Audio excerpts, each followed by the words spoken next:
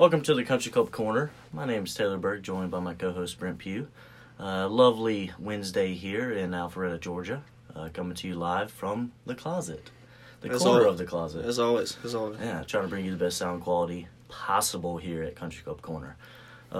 As you know, we typically have a guest. We don't have a guest on today. Everybody's kind of grinding throughout the work week. Christmas coming up soon. Yeah, it's a little down period in golf, but we're still going to bring it to you. So speaking of, I did mention Christmas, Pew. Country Club Corner bringing some heat soon. I think we got some merchandise. We're close. I think we've mentioned it on every podcast, but we really are close. Say a couple weeks out. Yeah, so, I mean, we got some proofs back today. They look good, so we're excited to bring them to you. Go check out Country Club Corner on Instagram. That's Corner with a K. And see what we got coming for you here soon. But we'll have more details on that as things progress here in the next couple weeks. But moving on, starting a podcast, we do a question, golf-related question every podcast. So, Brent, I'll ask you, would you rather have the 50-yard pitch shot or the 10-yard bunker flop shot? Can I ask where the pin is, or are you just straight up? This is just a straight up, you got 10 balls in the bunker, you got to flop 10 of them out, get them close to the hole, or you got 10 pitch shots, 35 yards off the green where you got to run it across the green. 10 balls, which shots do you feel more comfortable with getting them closer? I'd probably say the bunker. Okay. And most people hate the bunker. I Yeah. know, me being not as good a golfer as you, the bunker is kind of almost like the water to me. It's kind of a dead zone. If I'm in there, it's going to take 2 shots to get it out most times. See, that's the opposite for me. Okay, so Par you feel 5 comfortable in the bunker. Yeah, par 5 and 2.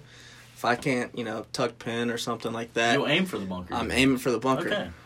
So you can control it better, and I'd much rather hit it out there than some thick-ass rough, so. Okay, the 35, 40-yard pitch shot to me is probably easier.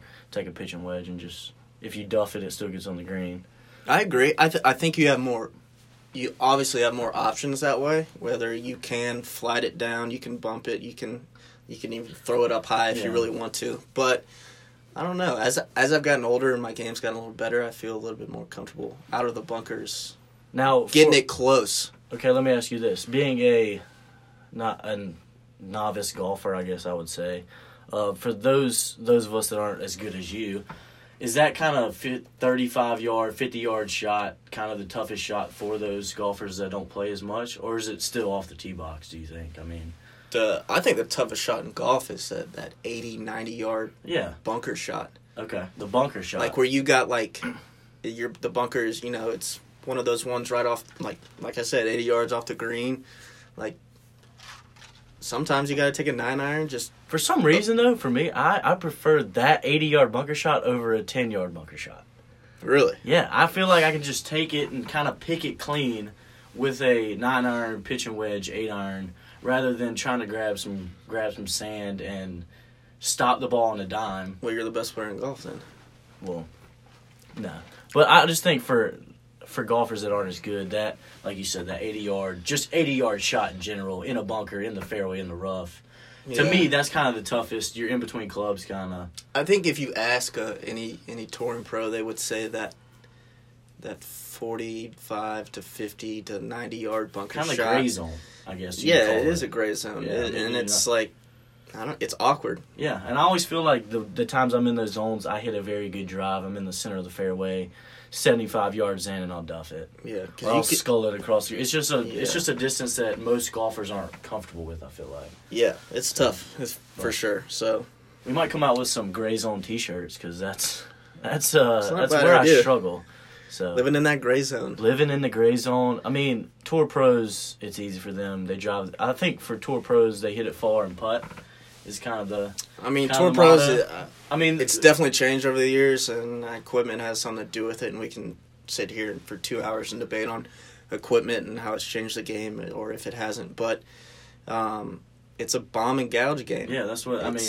I mean, you see hit it far and make putts. Hit it far. You have touring pros would much rather have 100 yards than 180. Yeah, I think that's it for anybody. It doesn't matter if you're 180 in the fairway. I think 100 yards from the rough, especially the touring pros can. So is that more like, for me, golfing, it's hitting the ball straight in the fairway. Whereas the pros, I feel like it's more hitting to a number, getting the club you want in your hand, and then going out a pin you can actually attack. Yeah. I mean, that's what kind of separates just watching it on TV. Where they're sitting on tee box in front of 5,000 people, and they're worried about hitting it to a number. Where I'd be worried about not shanking it and hitting an old lady in the face. So that is true. I mean, it's all about angles and where the pin is, and I don't know. It's tough. I mean, so you see some players just don't give a shit, and the they're Duffners of the world, I feel like. No, I think he plots his way around. I mean, I'm still, the big bomber guys but everybody's so straight now. Yeah. The ball doesn't move. It's not one of those old Bellata balls where you have the potential to cut 2 or 3 of them in a round. Yeah. So it's, I don't know. It's I mean, is it more the clubs or is it even the ball? I mean, if you had the big talk now is all the ball. Okay. The balls. And I just found out this recently. I didn't know this, and maybe I was lied to, but I was told that the balls are individually made for the pro. So you're a tour pro, you want a ball, they custom design a ball for you. Personally, and they don't sell those in the stores. That's just for you. Yeah, for the most part. I thought they were just getting Pro V1Xs off the shelf. No. Go out there and hitting them. I knew the range sessions, they weren't hitting range balls. They were hitting the Pro Vs or whatever ball they typically hit. Right, but I did not know that the balls are actually customized for them. Yeah, so that's a big talk around, that Ryder Cup week and President Cup week is when they're playing, alternate shot or foursome 4-ball, whatever you want to call it. I know it's different. Both of those are different, but yeah. So they that's what they talk about. Tiger plays one of the softest balls on tour, and you have another guy who plays a hard ball. Like they gotta. I guess whoever tees up the ball is the ball you finish the hole with. So say Tiger's on the tee, he's playing with a partner that, like you said, plays a harder ball. Tiger tees up a Bridgestone that he plays now. It's a soft ball. Does his players, where they're playing an alternate shot, does his player have to hit that Bridgestone, the ball that Tiger hit off the tee? Yeah, I don't think he's allowed to change it to his ball. No. You can't. I know that in the hole. I'm not sure what the rule is on changing ball from each hole. Like if Patrick Reed were to tee off on the next hole, is he using his Pro V1 or Pro V1X? Like, what I always thought was, or do they have to stick through it?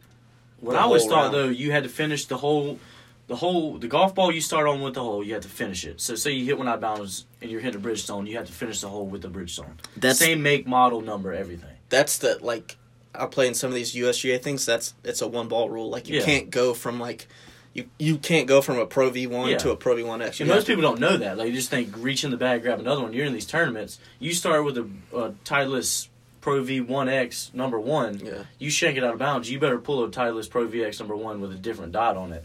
Right. And hit it. I mean, that's another thing. You got to mark your balls differently, which the starter will tell you that when it, That's an interesting question. I've especially now people are talking more about the golf balls, as you did mention. It's interesting to kind of.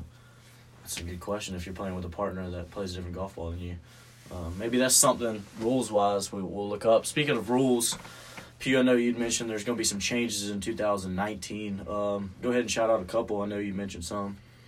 Yeah, definitely the way you drop a ball I think is crucial. So is it almost like you now can place it, or can you? It has to be above the knee. Above the knee. Yeah. So it's no longer from the shoulder. Yeah, and I don't know if you remember, but it used to be from behind the back, just tossing over the shoulder. Rock a jock, 10-point shot, baby. So biting off a grenade in a bunker and just throwing it that's out. How it used to be. Okay. And then they went from shoulder, and now they're going from knee height. So I think that takes that's definitely an advantage. But also, too, I feel like the guys, when they were dropping it from the shoulder, you could almost drop it forward twice, and then after 2 times, you get to place the ball. Right. Correct. So, if you're good enough at dropping it, you can kind of spin the ball out of your hand to push it forward. There's definitely an art to it. Yeah. Do you think tour guys practice dropping the ball? I wouldn't say that. I would spend 5-10 minutes a day, though, maybe. Getting your extra reps in. On the side of the green, just dropping a couple free golf throws. Balls. To make sure, as now from the knee even, which isn't as bad as the shoulder, but I know guys were dropping the ball would move towards the hole. They try it again, it moves towards the hole again, then they get to place it. So why would you not work on dropping it where it would move towards the hole every time so you could place it? Like I said, I think it's. So why not just go and the knee? You said you can drop from the knee now. So why not just go to where you can drop an inch above the ground and just place it? Because guys are still from the knee are going to do the same. No, I mean, that one to me is not as big as one as leaving the pin. Now you can leave the pin in, correct? Leave the pin in. On the green while you're putting. Which Bryson DeChambeau has mentioned he's going to do with the COR. I've heard it, but Yeah. I'm not even going to So, take a let me shot ask on you this. how it's pronounced. He's probably for those of you who don't know Bryson DeChambeau, is a very mathematical, calculated guy. Looks at golf in the world of physics like he's designing a Einstein. spaceship. Yeah. But, so I think his thought process is the flag can only help you if you hit the dead center of it. Most of the time on a putt, if you hit the dead center of the stick, it's going to go in. Or on a chip, not a putt, excuse me. But so do they make the flag stick smaller now? No, I don't think that. So he was saying the flag sticks are made of different. So there's like fiberglass and like They're all different kind, made from different. yeah. So I'm types pretty of sure he material. said something like if it's fiberglass, I'm gonna leave it in. If it's some other material, I'm taking it out. Does he have a reason behind that? Yeah. So the fiberglass will accept the ball more. I think. Don't take my word for that, but one of them will accept the ball more than the other, and the other will just kick it off in the other direction. So depending on whatever the flag made of. The yellow, Yeah. the actual pin, is whatever it's made of. That's how he'll choose. Do you think he'll be the only guy to like even consider leaving the flag in? I mean, putting, I don't want to. I know, Pete, you're not supposed to stand behind the hole when somebody's putting. Why would you want to look at anything but the hole while you're putting? So that's why I would not leave it in. I mean, would you leave it in? No, I'm not leaving it in unless obviously I'm getting it tended or it's a right off the green type situation where I would like it in. But no, your average 10-footer. I'm taking it out. I mean, is that the way do you think most tour pros yeah, will play it? I mean, that's the way you've been playing golf for your whole life. I don't. Yeah. No. Speaking of DeChambeau, you a fan? I mean, golf is definitely a mental sport, but they also at the same time you try not to overthink it. I feel like that man. I mean, he played well this year. I mean, but that's him. Like everybody has got their own brand. Ricky's got his own brand. DeChambeau's got his own. Like I think it's all about branding these days, and however you want to brand yourself and being different. I mean, nobody's like DeChambeau on tour, wears different hat, and it's not like it's not getting them anywhere. He's number 5 in the world right now. I agree. So, it's not that I'm not a fan. I think sometimes, for me, it's a little too much because I just get it and go. Yeah. But for other guys who like the detail-oriented, thinking for of me, golf needs to be as simple as possible for me to... If I have fun and make it simple, golf is fun and I play well. It's a fun sport. I'll enjoy it. But when I'm overthinking... I want to play fast and go. Fast. Just not thinking about shots, standing over balls, calculating the wind direction, what the fucking flag's made out of. Yeah. I mean... So what I think... so another rule that's big is repairing damage on the putting green. Okay. What's your take on it? So I recently found this out. I actually played in a tournament, say a couple months back, where... Before the tournament, they let us know that you are not able to fix spike marks in your putting line. Yeah. You're not able to tap them down with your putter. Right. I remember JT, it might have not been last year, the year before, had to actually chip over somebody's spike marks. Yeah. So I'm all for it. I mean, if you can't help somebody walks by and accidentally the green elevates and they don't see it. I don't think that's foot catches. That's the issue with everything. I think everyone wants to be able to fix damage in the green. The issue is if it's like, so I don't know who's done it, but that's the talk around is if like you're kind of able to make a little valley into the, like if you tap down your putter, you can almost make like a little indention. Like a trench to the hole. Yeah, almost. But it's like, if you're doing that, you gotta take a mallet like you're packing a fucking baseball. I mean, I don't know. If you're doing that, then I don't know, but I think it's a good addition. Yeah, I mean, the one rule that I think most golfers will say that needs to be changed is hitting out of a divot in the fairway. Yeah, I think that's one I thought they'd get addressed this year, and it sounds like they haven't. No, it's another touchy subject, but another rule that's coming into play is you can move loose impediments now out of the penalty area. Okay. And you can ground your club. Okay. In the red state, not in the hazard. In the red. In the red, you can now ground your club. Okay. Yeah, which I don't know how I feel about that. You hit it in the hazard, you should be punished for it. Exactly. I agree with there. So why change that rule and not change the rule where you're sitting dead center of the fairway and three other rounds have been played and 50 guys are hitting from the same spot. Your ball lands middle of the fairways in a divot. You got to hit out of that, but now you can ground your club in a hazard. Yeah, Makes no sense to me. I don't get it. Here's one for you. Okay. And shout out Haffy. I know that this is definitely for Haffy. Use of clubs damaged during a round. Okay. A club damaged during a round could continue to be used even if you damaged it in anger. Okay, so This is big for amateurs. This is big for me. So 2 months ago, as I mentioned, I played in a tournament where you couldn't fix the scuff marks. This same tournament, your boy was walking down the fairway with his putter. Just walking down, I wasn't mad at anything. Stepped on my putter. Bent the putter. You just gotta learn how to Couldn't walk. use the putter because it was altered during the round. I had to use a 4-wood the rest of that round, and then had to use a clubhouse putter they gave me. I'm left-handed speaking, so there's not many of these. This thing was from 1980. Your boy proceeded to make 6 birdie putts with it. So maybe I need to bend my clubs more. Well, now you can We ended continue up winning. to use them. We ended up winning that tournament net and gross because your boy shot 72 that day. Wow, winning net and gross. That's pretty good. Yeah. So, On the backside of that, you can also use measuring devices now. So rangefinders. Yeah, that would be a measuring device. Okay. Just for the people. I mean, people might be thinking you're using a fucking ruler. Hey, Taking a ruler, you ruling it for the putt. I mean, whatever you want to DeChambeau, use. You never know. Yeah, so unless like a local rule's in place to where you can't, like they won't allow it. Yeah. Now, obviously, those measuring devices can't include slope. Right. It's Like just we saw in the strict- Tiger Phil thing, they were using rangefinders, but it was strictly distance. There was no Yeah, slope. strictly distance. Do you think DeChambeau, speaking of him, as we've talked about this whole freaking podcast, but do you think he brings out a ruler? I mean, say you bring out a yardstick, you can kind of see which way the green elevates.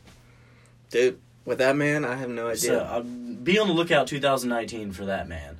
He'd be the one to watch if you're watching any golf tournament on TV. But we go back to Brandon and look what we're doing. We're talking about him in a fucking closet. Yeah. And other people are talking about him. So yeah, he's doing the right things, man. It's interesting. I think these rules definitely favor towards the more scientific guy on the golf course, I would say. for sure, you're not going to see DJ out there with a compass. No. So now, before we wrap it up here, I saw something interesting, and I wanted to bring this up to Pew. In the World Hero, it was this weekend. John Rahm ended up winning. We're not going to talk about that. But the pairings on the first day got me thinking. I saw Patrick Reed and Bubba Watson paired together. And I was thinking, what golfers would I want to see paired together that would fight each other? Like, who I'd like to see fight each other. Right. Those two would be the first two I would say.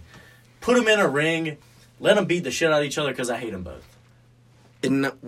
Can you remember, were they at Georgia at the same time? Like, I know Patrick Reed ended up at Augusta. I'm not that familiar with it, but maybe. I don't know. I know Patrick Reed wasn't putting up scores for Georgia when he was there. I think it had to do also with some off the field, off the course. Off the course actions. I think those two guys would be a good fight. But in a boxing ring, who you take? I'm taking Bubba. Over Patrick Reed, facts. Yes, because he's lefty, first off. Patrick Reed's not seeing that left coming. And the leverage. Yeah. But say you got, out of all the golfers, you got a prize fighter you could pick and I could pick. Shout out Michael Vick, like dog fighting. Who are you putting in the ring? We're not condoning dog fighting. Shout out I would say, PETA. if I had to put my money on somebody winning me a boxing match, I'm going Tony Finau. A, because the height, and B, the pain tolerance. That man snapped his ankle back in place at Augusta and just kept walking. And top 10'd it. And then, top 10 that weekend. So, Tony Finau, he's like 6'6", hits the ball a mile with half a backswing. You're going Finau? I'm going Finau. Pain tolerance and the height. The reach. Can I have a 1A and 1B? No. You always try to do... No, just pick one thing. Who would you put against my Tony Finau? We're playing Pokemon. I threw out the Tony Finau card. All right. Well, my Charizard is going to be I got Bowser out I'm there. going Bowser. Henrik Stenson. Bowser. Bowser. It's been a while, Pokemon It's fans. not Bowser either. Henrik Stenson? Just grown man strength. Yeah, He's he takes out that 3-wood. He's Just yag him. He's just 6'4". Yeah, he's a big dude too. Swedish. He doesn't take any shit. He's low-key funny. He'd fight with those glasses on. Hell yeah, you would. I'm going Stenson. I don't think I've ever seen his eyeballs. He's like That is PFT true. off Part of my Barstool. take. Yeah. I think I don't know. It's a rare. So I don't think that people would pay. Do you think people would pay more than they paid for the Tiger Phil golf to see Tiger and Phil fight, box it out?